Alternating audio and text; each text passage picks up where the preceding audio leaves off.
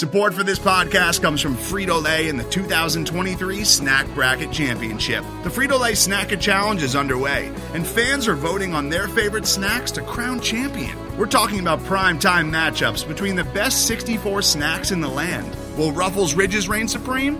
Can Doritos defend their dynasty? Or will Smart Food use their smarts for a surprise upset? Only you can decide.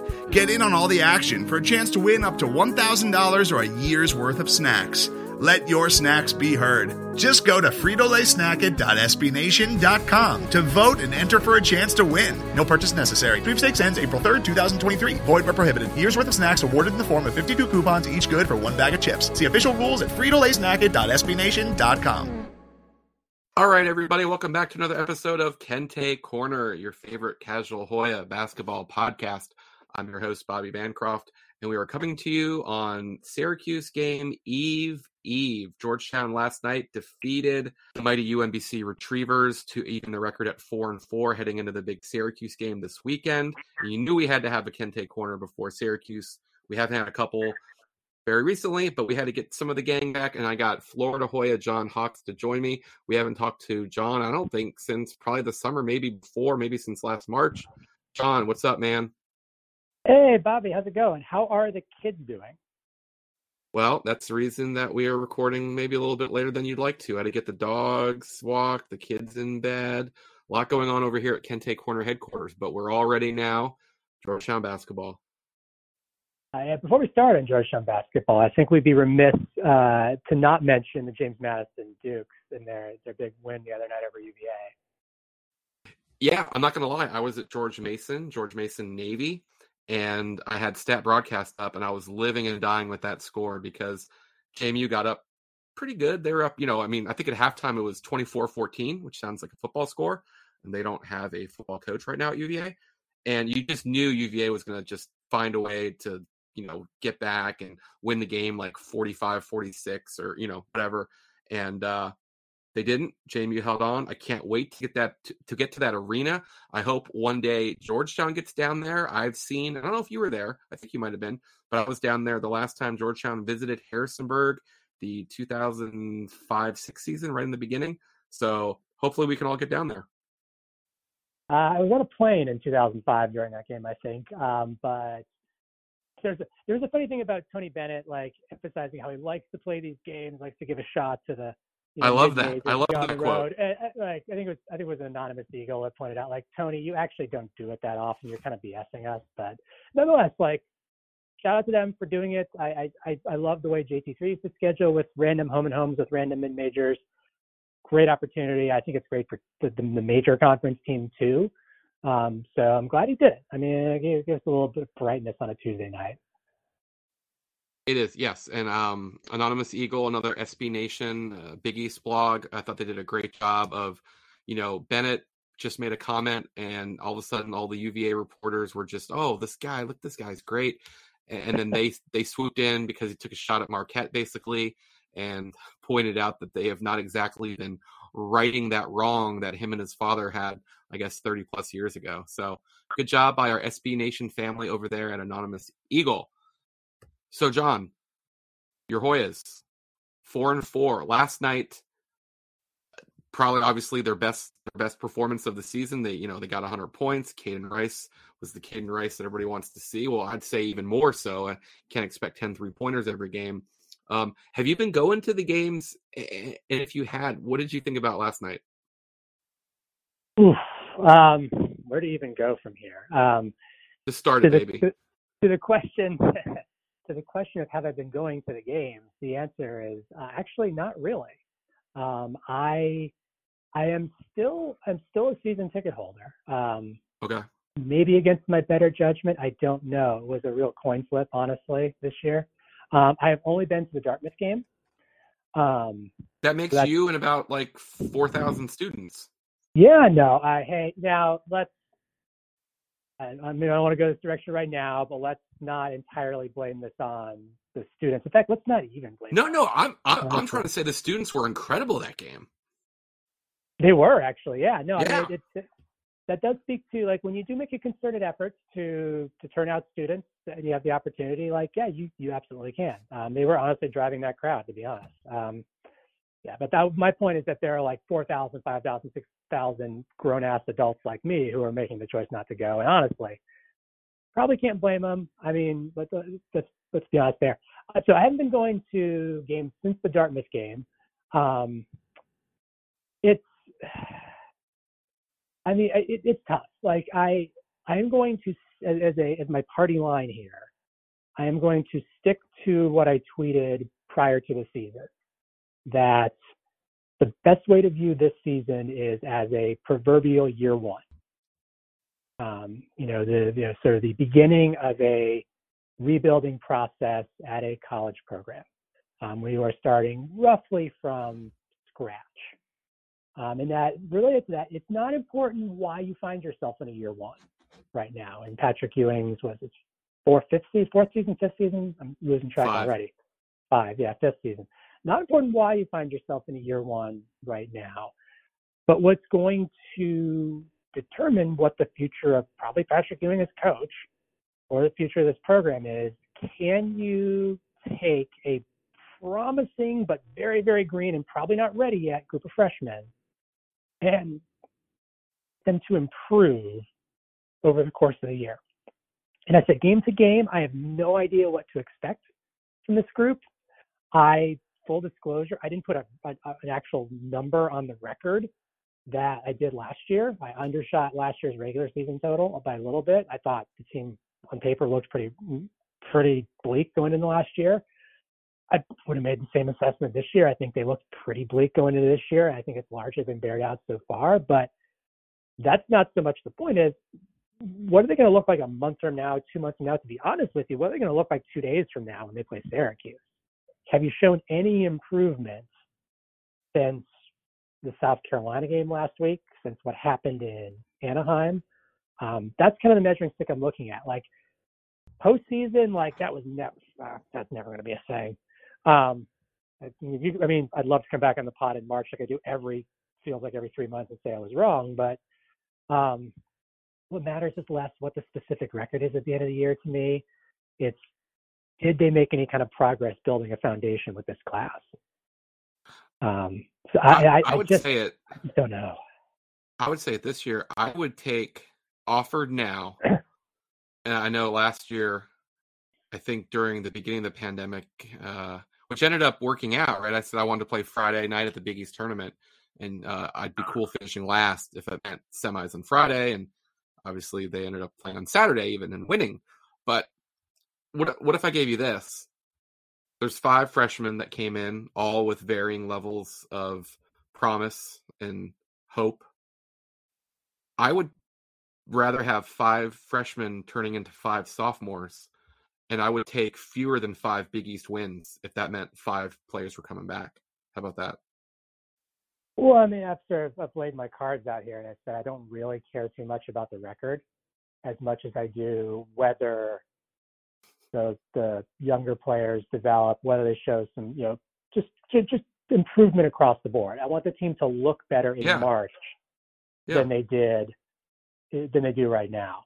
One of the things that I think maybe for me, I don't know how everybody else, individually felt about the South Carolina game, but one of the things that really disappointed me in that game was, okay, your first big test such that war this season. You played 3 lower level opponents, then you go out to Anaheim. You play San Diego State. It's kind of a mid-tier. They're kind of in the 40-ish 10-palm range probably at this point. You're with them for a while, go down big, kind of come close, it gets away from you. And you have honestly a pretty disappointing game against the not very good St. Joe's team. Okay, so you failed the first test. Let's go back, get a lower level opponent against Longwood under the belt. Let's see what happens against South Carolina. On the road, another test. South Carolina's not a great SEC team, but it's on the road, whatever. And that game was an even worse side.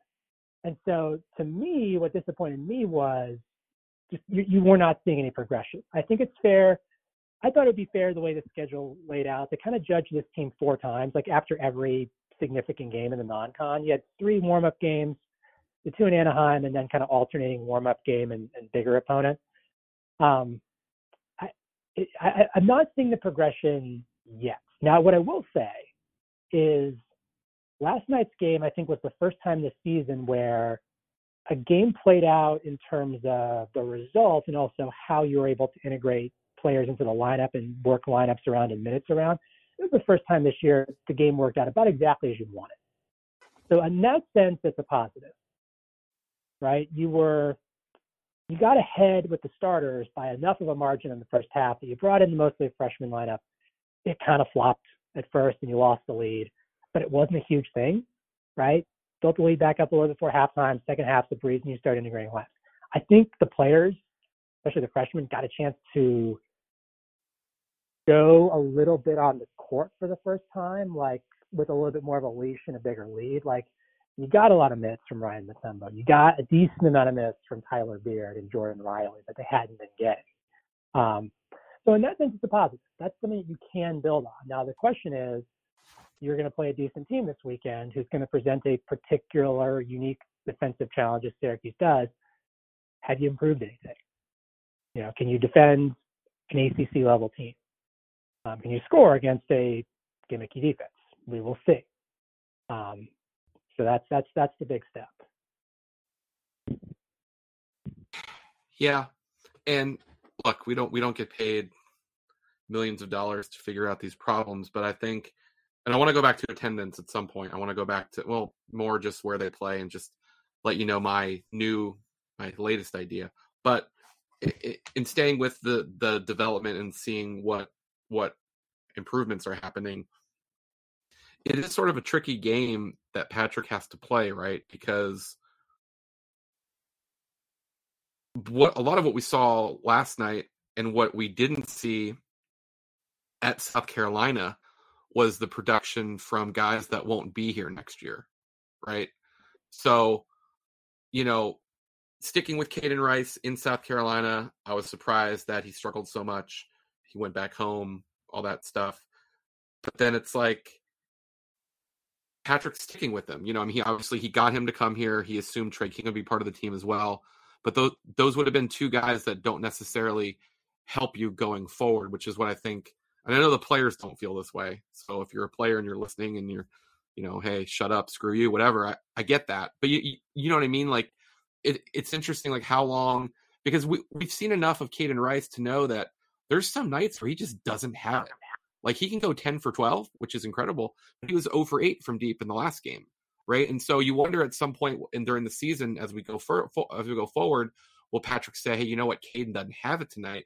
This is more of a Jordan Riley game, right? Or this is more we're going to do some different lineups. Tyler Beard's going to play more, or we're going to, you know, whatever. And do you think we're ever going to get to that point? Or do you think this is Carey and Rice are going to play regardless, because while it's about developing and getting better for next year, you know, those are two of your best players. I mean, like, what do you think about that idea of that decision to make? And do you think it's something he is going to make? If I'm being brutally honest, there's no way to solve this puzzle right now. Right. The roster is a combination of too young and not talented enough. There is no solution here. To put it this way, there is no solution right now on the roster to a problem like, what if Caden Rice is going to shoot 0 for 7 and you just need to bench him? All the freshmen individually have promise. Right. But I do not believe yet that we are at the point where there is such a thing as a Tyler Beard game or a Jordan Riley game or a Ryan Mutombo game yet, right? You know, that's why games like UMBC are important. Like, you know, Ryan Mutombo, it's 15 and 11 last night. Was it the kind of 15 and 11 that's going to happen against the Big East front line? No, but he gets to explore the studio space in a game situation and gets to work on some stuff, right? That can only be helpful. I just don't think yet that, like, pretty much every time you've gone with, or Ewing has gone with, a predominantly freshman lineup, and it happened prominently last night against UMBC in the first half, happened against Dartmouth in the first game too. Just, I'd love to see the plus minus on it. Like, it's not good. We're just not quite there yet. Maybe in February, you know, with a little bit more experience, like, there's you saw actually a lot of the promising stuff from each of the individual, you know, freshman players last night. There's something that could be there on a consistent basis. I just don't think we're quite there yet. There's just no way to solve the puzzle. Like, you probably, there's going to be a lot of Big East games where it's going to come down to, like, can you get 5 or 6 3-pointers from Caden Rice in the game? Like, because, John Carey's been very inconsistent this year. Dante Harris seems like he's running on fumes sometimes, and it's the second week of December. You really can't count on any frontline production or front court production at all on a regular basis, even when Tim comes back. I think there's just no way to solve this puzzle right now this year. Well, that's what I would say. The puzzle is not, and this will be, we can move on to something else. I would say that the puzzle is not this year. The puzzle, and that's what I think. I think the overall problem of the program is every year is independent, it seems like, of the one before it. Mm-hmm. And that's where I think it's not necessarily like by going away from Rice when you realize he doesn't have it, or going away from Carey, making sure the freshmen, you're never going to make everyone happy, but happier. And just the idea of playing them, because, if you're going to be here another 5 years, you're going to be here another couple of years, like, those players aren't going to help you get to where you want to get. So I just think, I don't think Patrick Ewing is in, if he's got to win 15 games this year, he's out of here. I don't think there's any situation remotely like that right now. So I think he does have the luxury of, it's like, if you're going to lose to St. Joe's, you can do it with the young guys. You know what I mean? So it'll be interesting. I have no idea if that's going to happen, but you're right. There is no way to solve it this year. I totally agree. It's a tougher problem than we make it seem like it is, right? I think everybody on a message board wants to play the young guys and see what happens. It's a cousin of the backup quarterback syndrome. The idea that there must always be something. If the team on the court is not good, it must always be either mismanagement by the coach, or there must be some other guy that provides this spark, right? And the cold reality is that, like, freshmen are inexperienced. Like, actually, Ryan Mutombo had a great comment in his post-game press conference last night, where he acknowledged, like, the quality of centers or front court players I'm playing against it's better than it was in high school, and I'm working on it. There's a couple, like, I can't let guys go backdoor on me and get dunks. Like, that's not acceptable. I'm working on it. Like, I'm acclimating to this level. It's a normal acclimation process. Like, it's easier said than done, right? So, like, throw a bunch of freshmen in there. Well, like, sort of, you did that in the first half once you got a 15-point lead, and then, like, 5 minutes later you had a 2-point lead. Like, there are costs to that. And it's, at the end of the day, like, fans are going to complain when the team isn't doing well and losing, right? So it's a little difficult to say, we're going to do this thing that's better for the future for next season, even if it results in some pretty nasty results this year, because, like, look, like, Twitter and Hoya Talk ain't going to get any less mad, if you throw the freshman out there and lose by 15. Like, they're not going to remember the minutes distribution. Like, and also, like, you just can't know, right? You never know. Like, with transfers, with just the fleeting nature of people who at best are on a 4-year cycle at a program, right? Like, it's hard to say win for the future when, there's a limited cycle of people that are going to necessarily be around. You never know. It's a tougher problem, that aspect of it, than we make it seem sometimes. I'm glad, though, that this game last night worked out the way it did, because it gave Ewing the freedom to do that, to give the freshmen minutes and allow them to, they're running some offense and they're getting some looks at, like, oh boy, that's never going to happen in the Big East, but, like, hey, that's fine. Like, give them some time on the court. You couldn't do that in some of the other games because, quite frankly, we weren't up by enough. The starters weren't getting it done. So you finally got the space to do that. So that's a net positive. Today's episode is brought to you by Cars.com. With over 2 million vehicles and 50,000 more added every day, Cars.com will match you with the perfect car for you, your budget, your life, your style. And if you're ready to say goodbye to your current car, Cars.com will get you an instant offer to cash it in. Just start by entering your license plate and get matched with a local dealer who will write you the check. So whether you're looking to buy or sell, just go to Cars.com. It's magical. Speaking of, you never know what you're going to get, I think going forward, I always want to get Ryan Mutombo the pregame availability, like a day before. I want to get him after every game. I will say that I felt a little bad because when I asked him a question about just the idea of, how much. I think I asked him something along the lines of, did you guys take it personally, the kind of shots and dunks that South Carolina was getting, and, you wanted to regroup and show better tonight. I just wanted to get him to talk about it. And he ended up, if we had more time, I would have said, hey, Ryan, I wasn't specifically meaning you, because he answered the question a lot of like him, you know what I mean? Like not just like the team, but he's like, I got to get better. I think you just mentioned the whole thing about I can't get like, back doors and stuff. And it wasn't a question of me. I wasn't picking on him. I just meant in general, because it's something I think I asked Patrick as well, because you just don't usually see that kind of a, just dunk after dunk performance by, Georgetown's defense. But, Ryan answered it very well. He seems like he really thinks about the question. And I think we're going to absolutely love him. I think I mentioned that when I was on with Marcus or Nolan, that, guys are just going to love him. And last night after the game, it was great that a freshman came out. We're now 2 of them, which is awesome, right? And man, Ryan, even if he's a DNP, man, I want Ryan to show up. Yeah, no, it's just like a really good quote and a really good dude.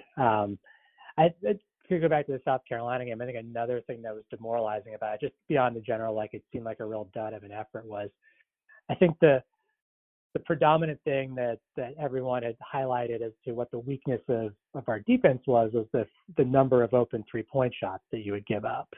And so like, well, at some level, like, it's a big concern, and there's a big structural problem that leads to it. But on one hand, it's a discrete thing. So you can intellectualize it and say, well, that discrete thing, giving up open threes, is fixable. You can work on a specific thing and try to fix it and adjust to it. That wasn't the problem against South Carolina. They got their ass kicked inside, and they gave up a ton of dunks. So kind of brings to light, well, there's one really big but specific thing wrong with defense. It's sort of a holistic, oh my God, this is awful kind of thing. It's rough.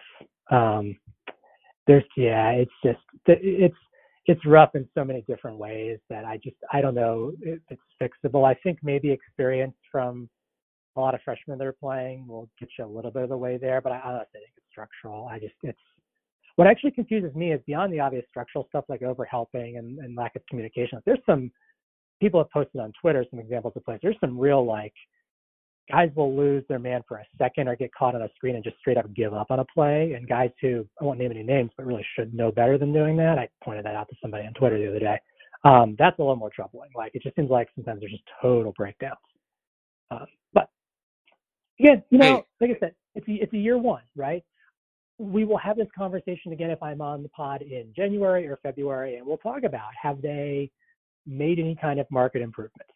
Has the experience the freshmen got led to anything? Have we, gelled a little bit more? Are we communicating better on defense? Like, is there some kind of offensive coherence you've been able to derive? We will see. So this is actually a perfect moment that's happening while we're talking about Georgetown basketball on Kente Corner right now. Rutgers just defeated number 1 Purdue. I forget what they're calling it now. Is it Jersey Mike's Arena? What's the name of the rack? Oh God, they changed it to that? God, I really hope it's Jersey Mike's Arena if it is. Oh my gosh. I think so. But anyway. Oh, terrific. New Jersey Hoops Haven, Jerry Carino, who is an AP voter, covers Rutgers, Seton Hall.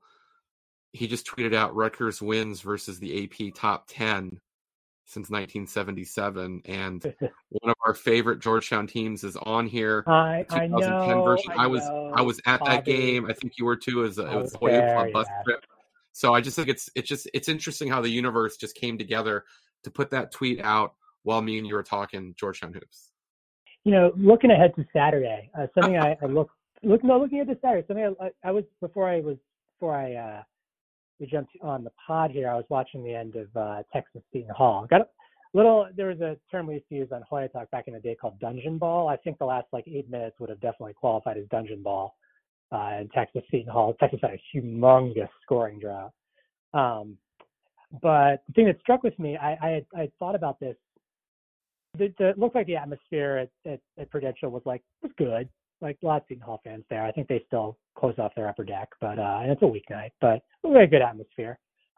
Texas top 10, Seton Hall's in the top 25 right now. do you know that I had to look this up, and I double checked it. I believe the 2013 finale between Georgetown and Syracuse remains the last Georgetown game at Capital One. That was a matchup of two ranked teams. Well, that is nuts. That's not too surprising because I mean, even though not, Georgetown was good it's surprising if you told me that in 2013, I would have said, well, that's BS. That's going to happen. But the next year, with Greg, not being part of the team and then everything falling apart, it was a good team that just missed the tournament, but they were never ranked. No. Or if they were, it was in the beginning. But then the next year they were ranked a little bit, and they haven't been ranked since the last game, since the Utah game of the 2015 tournament. So, I mean, Georgetown hasn't been ranked in forever, so it's hard to have two ranked teams play when one of the teams is never ranked. Right. So, I mean, it makes total sense when you think about it, right? Because, they've really, the 2015 season since the Big East reformed was the only time when Georgetown was ranked at any point. And they were, for a team that ended up as a 4 seed, they were actually ranked for a surprisingly small part of the season, like maybe a week or two in the middle, and then like once at the end, I think. And it just that didn't align with any home games against ranked teams. But I know you wanted to talk about attendance, and it just occurred to me like earlier this week when a friend of mine was asking me about the game. Hey, you excited going to the game? You excited about the game? And I was like, do I have to?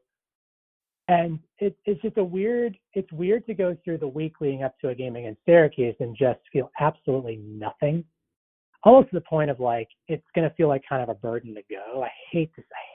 Please, listener, understand, I hate to say that as somebody who's been following this team for 20 years and does appreciate the rivalry and loves the Georgetown-Syracuse rivalry.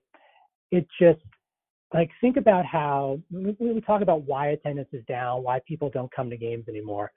Just think about, maybe we're spoiled. Like maybe I was around, during the height of, JT3's era, and was a season ticket holder then. And I pointed out on this podcast multiple times, we once went like just shy of 2 calendar years without losing at home. But imagine going like 7 full seasons without a matchup of 2 ranked teams. Like just a matchup that like gets you really excited and interested the night before. We've played ranked teams for sure, even highly ranked teams. But there hasn't been a game in 8 years going in that would like have an atmosphere in and of itself that would get you excited. Georgetown's playing Syracuse on Saturday. It's like, I want to thank you for finding a depressing stat that I didn't have to look up myself. I feel like I'm so into the history. I'm so into finding stuff. And it was fun last night to do the whole, Caden Rice has 34 points. Where does that rank, in like the recency of high games? But usually the stats are like that. I keep the running stat of last time Georgetown was ranked and who are the other Power 6 schools that have a longer streak. So interesting stat, depressing stat, but thank you for not making me be the one to find it. So thanks. So let's talk about attendance for a second. So my party line on this is I am aware of it. I noticed it. I noticed the numbers. I posted about the number from the Longwood game. I don't know how to contextualize this because COVID, really, right? I mean, we can't ignore that in a pandemic the past year and a half, almost 2 years now, coming back after a full season of not being able to attend games in person, I imagine there's a chunk of the population who's just decided, even especially in the winter, like large in-person events, that's not for me right now. Traveling on public transportation to get to a game, not for me right now. Like committing to a season ticket package of 15 whatever games, not really something I want to do with either my budget or just my time right now. So it's hard for me to contextualize how much of the really big dip in attendance is some sort of comment on the team's performance and how much of it is just a natural consequence of, the era that we live in, and people making different choices about how they're spending their time. That said, like I had always had the number in mind. I know John Reagan posted about it that like the Longwood game set the low attendance mark for the downtown DC era for Georgetown. The NIT Actually, I think it was the off-campus mark. I think that includes the Cap Center. Doesn't include the Cap Center. Okay. So I always had, there was the NIT game against Boston U in 05, where the attendance was pretty close to the Longwood attendance, but that's a, game that's scheduled on 2 days notice. It's in nobody's ticket package. You have to kind of opt in. So like, we'll throw that one out. It was general admission, which I thought was really cool. Yeah. So the one I always had in my mind, I checked, I think this was the previous low at Cap One, was the Coppin State, the infamous get in for a retweet game, like in JT3's last year. I always had 39.96. At 39.96, there was the attendance stuck in my head. And I was sort of, when you saw the shots from the Longwood game, I'm like, oh man, they're going to threaten that record. I mean, that game was, was it like 2,700 and something? Like, they blew past a record like that. Yeah, it was 27:32. Like I said, I don't know how to contextualize that, but I mean, it's not good. I think Austin Freeman summed it up really well in one of his tweets and just said, look, if you take away the building staff and the players and media and whatever, it felt like 500, and it felt like 500 against Longwood. It felt like 500 last night against UMBC. I think they listed it at like 3,000 or 3,200 or something. Yeah. It's bad. And my solution is you pick 3 games and you play them at McDonough. I don't even think one's enough. I understand that there's a lot of problems to playing a Villanova style schedule, but I just don't see what anyone's getting out of nights like last night. Continue. Without knowing what the actual terms of our agreement with Capital One Arena are, if we're required to play a minimum, that's perhaps the case. I know Esherick seemed to have more of a leeway for playing McDonough games during his era, and JT3 would sprinkle one or two in at various points. I think if you at all have the leeway, I think now is the time. Honestly, this season would have been the time, coming out of COVID and being really uncertain about what your, like, who was going to want to come to games. It wasn't really worth, doing a bunch of stuff downtown. Like, I think you just I got to be honest, like, there's a lot of diehard, adult fans out there. I don't think any adult, even diehard fan, if you said, we're going to play 3, like, we're going to play Longwood, American, let's say Howard, at McDonough, and only invite students, I don't think any, like, even diehard adult fans going to object to that. I mean, that's a little bit of money out the cost of the season ticket package, and honestly is, I'm blowing most of that money not going to games as it is. So, like, I would welcome the chance to not have to deal with going to or not going to a Longwood game. I think that's probably, it's another easy win too. If you have the ability to do it, if you don't have an obligation to Cap One, do something nice for the students. Like, just do something nice. Hey, students, roll out of bed, roll out of, the library, go down the hill, watch the game, be loud. Easy win. I went to a bunch of the McDonough games when I was a student. It was really fun. So, yeah, I don't know. What do you think? What's your thought on if you had to pick an attendance number for Saturday and then like a ratio? I like 11,000. I like 60. I think like 60 at least Syracuse %. Yeah, I was going to go around 2-1 Syracuse. I don't have the numbers in front of me. I do have them somewhere for the attendance at Syracuse games over the years. I want to say the last time you were around 13. So I think maybe like 11.5 maybe. I know that they are opening the 400 level and they sold some tickets up there. So that's a thing. So who knows? I also seem to recall there was somebody who pointed out or had retweeted something that I don't know if it's AutoZari, whatever the Syracuse equivalent of Hoya Blue is, got funding from Syracuse to bring some buses down. So I assume there'll be some Syracuse students there on Saturday.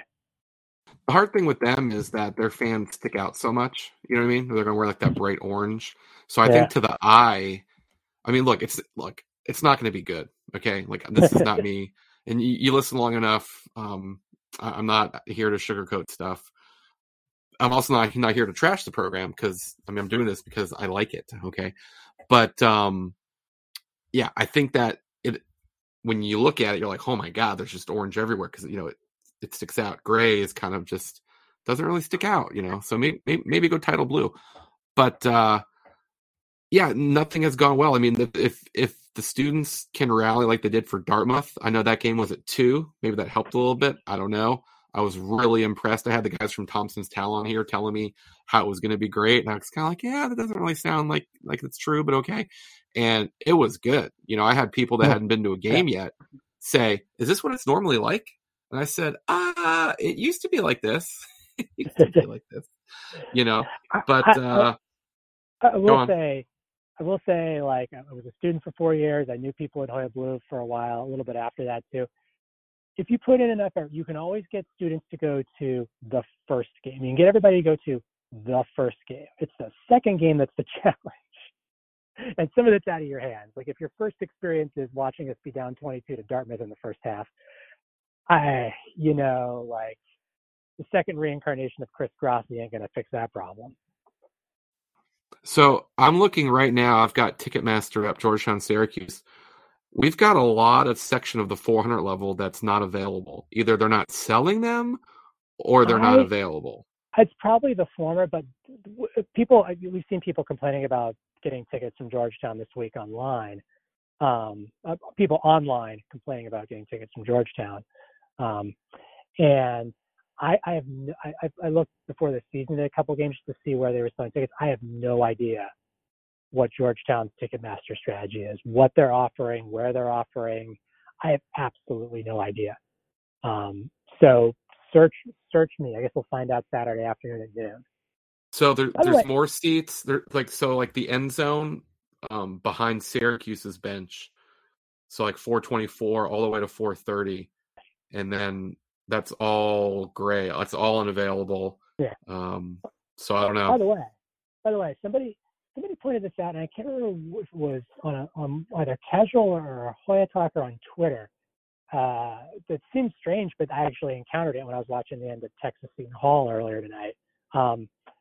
Fox, FS1 was showing Seton Hall, Texas, but they're doing Fox promos for the games they're showing this weekend. They're doing promos for their basketball on Saturday, and they're using the Marquette UCLA game at 2:30, and I think it's Illinois Arizona at 5. Totally omitting the Georgetown Syracuse game from the promo. Like during a Big East broadcast, by the way, like absolutely no mention. And like the graphic at the end of the commercial says, the game at 2:30, the game at 5 o'clock, zero mention of the Georgetown game. But I actually looked up on one of my score apps, like, wait, is the game on Fox? And it is, but they're just totally not even mentioning it. That is weird. I saw some people talking about that, and I was just hoping that it was a mistake or it was. Nope. Yeah. But allegedly, I think. But I mean, look, they didn't have to take that game. Vote. Hey, look, we rigged enough of an online vote that I think John Fanta is going to be there. So there's that. When I saw that, and I was like, I got kind of worked up. I can't believe this is a contest. But then when I realized what it was for, like Big East shoot around John Fanta. Sorry, I'm not that impressed. So, like I said, initially I was like, oh, this is crap. Georgetown Syracuse is the best game of this slate. But then when I saw like what the prize was, I was like, yeah, that's not the end of the world if Fanta doesn't show up. I love John Fanta. A lot of people do. How can you great. not love John Fanta? Come on. Indifferent. So do we have anything to offer here in terms of like thematically what we think this game is going to look like? I will acknowledge I've seen. Well, can we talk real quick? Because we've had a lot of maybe not great stuff. Aminu Muhammad. We haven't talked about Aminu Muhammad. What was your best guess coming in, and what have you felt he's done that's maybe better? Because for me, I was a little bit suspicious. 5-star coming to Georgetown. He's been everything that I could have hoped. Yeah, there's a thing I was pouring over in my head earlier about, probably one of the differences between this year's team that has a large and promising freshman class and other examples of that is that, like in 2011-12 with that class, you had Jason Clark, Henry Sims, Hollis Thompson. In 2014-15, you had Jabril Trawick, Mikhail Hopkins, right? You had good senior leadership to kind of carry more of the load to get somebody into a more appropriate role. Aminu Mohammed's incredible motor and great talent, but like he's got the jet ski revved up like all the way, and he's in danger of constantly like running into a pole or something. Like, yeah, I think he's trying to do a little bit too much, which is natural for somebody trying to find the right level at the college game, speed of the game, and what you can get away with. But I think part of the root of the problem there, and it's not even a problem so much, it's just I think he's got to carry a little bit too much of the offensive load, or feels pressure to, because there's just not a whole lot else offensively on the court. I would love to have seen him like on the 2015 team. He gets compared so often to LJ Peak. I would have loved to have seen him like if you just dropped Aminu Mohammed in LJ Peak's role on the 2015 team, see how awesome it would have been. If he just slows and gets it just a little bit more under control, there's really something there. Maybe get a little tiny bit more reliable on the jump shooting and the free throw shooting, but you cannot argue with the motor. So just real quick, and then we'll finish up talking about Syracuse. It's early. We're 8 games in. Aminu is leading the team in rebounding. Okay. Obviously, Ego FA hasn't played a lot, but even with that, Aminu's at 8.1. Big Tim's only played 5 of the first 3 games. He's going to miss a bunch of games. He's at 7.4. A freshman leading Georgetown in rebounding is a pretty good indication of success. So let's go through. You could probably guess them, but I'm going to tell you real quick. Oh man! I went back through 1980. Here are the freshmen that have led Georgetown in rebounding: Patrick Ewing, Alonzo Mourning, Othella Harrington, Mike Sweetney, Jeff Green, Greg Monroe, and Otto Porter. Okay, like that's a list you want to be on. Okay, so when you mention the motor, I think there's a lot about rebounding that is motor, right? I think everyone can usually agree with that, right? So, energy usually finds the ball in basketball, or ball finds energy, or whatever you want to say it. And I mean, when I was, in my head, I was like, I thought Greg Monroe was the last freshman. I was a little surprised that Otto led the team. It was a very close race that year for leading rebounder. But I mean, Otto, Greg, Jeff, Mike, Othella, Alonzo, Patrick, Aminu Mohammed, this is a really good sign, my man. And we have no control what's going to happen. Who knows? I know his guardian is very active on Twitter and seems to really be invested in everything. I think it'll just be such a big deal if this program can get at least 2 years out of Aminu. Now, I don't begrudge anyone for leaving for an opportunity that they need to at the next level, but it'll be really interesting going back to the whole idea of building towards next year, your players coming back. I think it'll be really interesting if he can come back, because he's shown so much in just the first 8 games that we have to love. Yeah. Syracuse. What are we going to see from Syracuse? It's funny. The times I've dropped in on Syracuse games throughout the season so far, it's been such weird times for them. Like I saw the end of the Colgate game, which was sort of a complete disaster fest for them. Looked like they had no clue how to play basketball. I watched, I think, most of the end and multiple overtimes of the Indiana game, which was a kind of a drudge fest. But I happened to see like the very specific part of the game against Villanova earlier this week, when Villanova was like going for their like excellence in brick 3-pointers award. And Syracuse and the Tudors actually looked pretty decent. Like as much decent work as Villanova was doing, screening and trying to get decent looks, like Syracuse was throwing some interesting wrinkles into it in the 2-3 zone. They were playing some sort of hybrid looking 1-3-1 sort of thing, moving, wing defenders around. It's going to be fascinating because it's going to definitely present like the proverbial puzzle you have to solve, right? And they haven't exactly shown really the ability to run coherent offense, especially, assisted type plays. So is there a natural candidate for somebody who can operate at the free throw line, which means somebody who can either hit a mid-range jumper and or pass the ball from there? Gosh, I really don't know. I don't think so. Unless you go Chris Wright, right? Unless you have it be Dante or maybe Tyler. weirdly, like I feel like Ryan Mutombo will be very comfortable taking the mid-range shot. If you were to throw a center in there and try to do that, now can you get a kick out pass? Can you get a dump down? Who's going to finish if your 7-2 centers out there dumping down? Who knows? I'm fascinated. I still think something I tweeted 2 weeks ago, I think, even before last night's explosion, like I tweeted a picture of like the record, the individual record in Georgetown game for number of 3-pointers taken. It's 16. I mean, Caden Rice, we're looking at you, buddy. That guy is going to let it rip on Saturday. I have no idea if any of them are going to go in, but he is going to let it rip. He's got a I quick tweeted something like that too, out yesterday so, as well. I mean, I said, a 2-3 zone, unless they really extend it on him, he doesn't need much room to fire. I imagine he's going to shoot a boatload. Well, So, I would think you're going to see more of like a 3-2 zone, right? Possibly. Yeah, they can definitely move some stuff around to frustrate a specific guy. I will say, like, in recent years, I don't think the Georgetown-Syracuse game has really played the type, which basically, like, I don't expect this to be a blowout either way. Like, if anything, like, the times when Georgetown seems like they're in crisis are the ones when they actually win. Like, they won twice in JT3's last 2 years. Correct. They won not too long after the massive defections in 2018-19 season. So, and otherwise, I think games are generally decently close. So I would expect a fairly close game, but who knows? I will say it's a high leverage game. You know, I understand there's a lot, the angst has quieted down in the past day or so because the UMBC game was fine, but there was a lot of angst earlier this week. And a rivalry game is a high leverage game, so you'd be advised not to lose it. Like, you know, if Noel and I were both on the podcast, that we'd have spent a solid 10 minutes talking about like Mario Cristobal, I'm pretty sure. Like, I, you know, to put it in blunt terms, like, pretty much the reason that both Blake James, the athletic director, and Manny Diaz got fired was they lost to Florida State.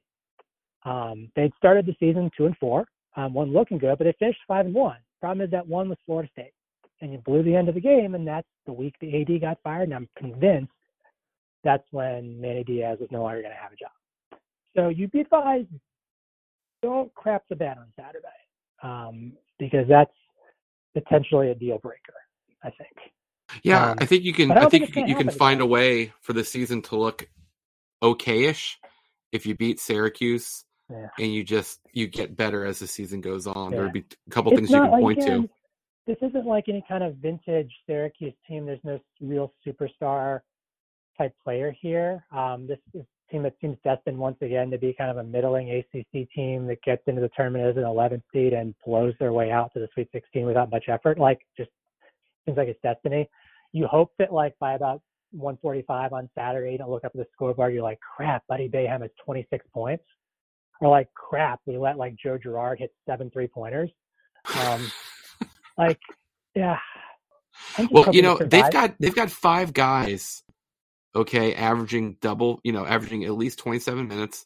They've got 5 guys in double figures, and then they have like nothing. I mean, this is like the team. This is like that team when Georgetown played Benjamin a little bit. You know, I mean, they you know, they can keep you at a pretty slow pace with the zone. They've got a ton of length, as they always do. So, you know, we'll see what happens. Like they handled Villanova for a half. And Villanova shot 53s, I think, 50-0. Yeah. I mean, we'll see. I'm honestly, I'm just hoping to survive it.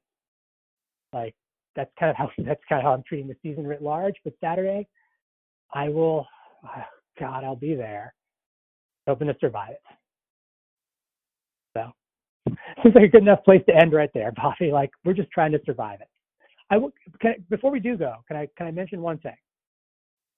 I know you have not listened to it yet. I am saving it potentially for Sunday. I know you interviewed Coach Weiss on the podcast earlier this week. If you are listening to this on Friday afternoon, 8:30 Friday night, ESPNU, Georgetown versus Washington in the College Cup Final Four. If they win, if they're in the championship game, I'm driving down to Cary on Sunday. If you are able to in the general Mid-Atlantic region, make an effort to. I was at the Elite Eight game last weekend, one of the coolest atmospheres I've been at. The men's soccer team, both soccer programs really, are just complete shining examples of what happens when Georgetown gets something really right.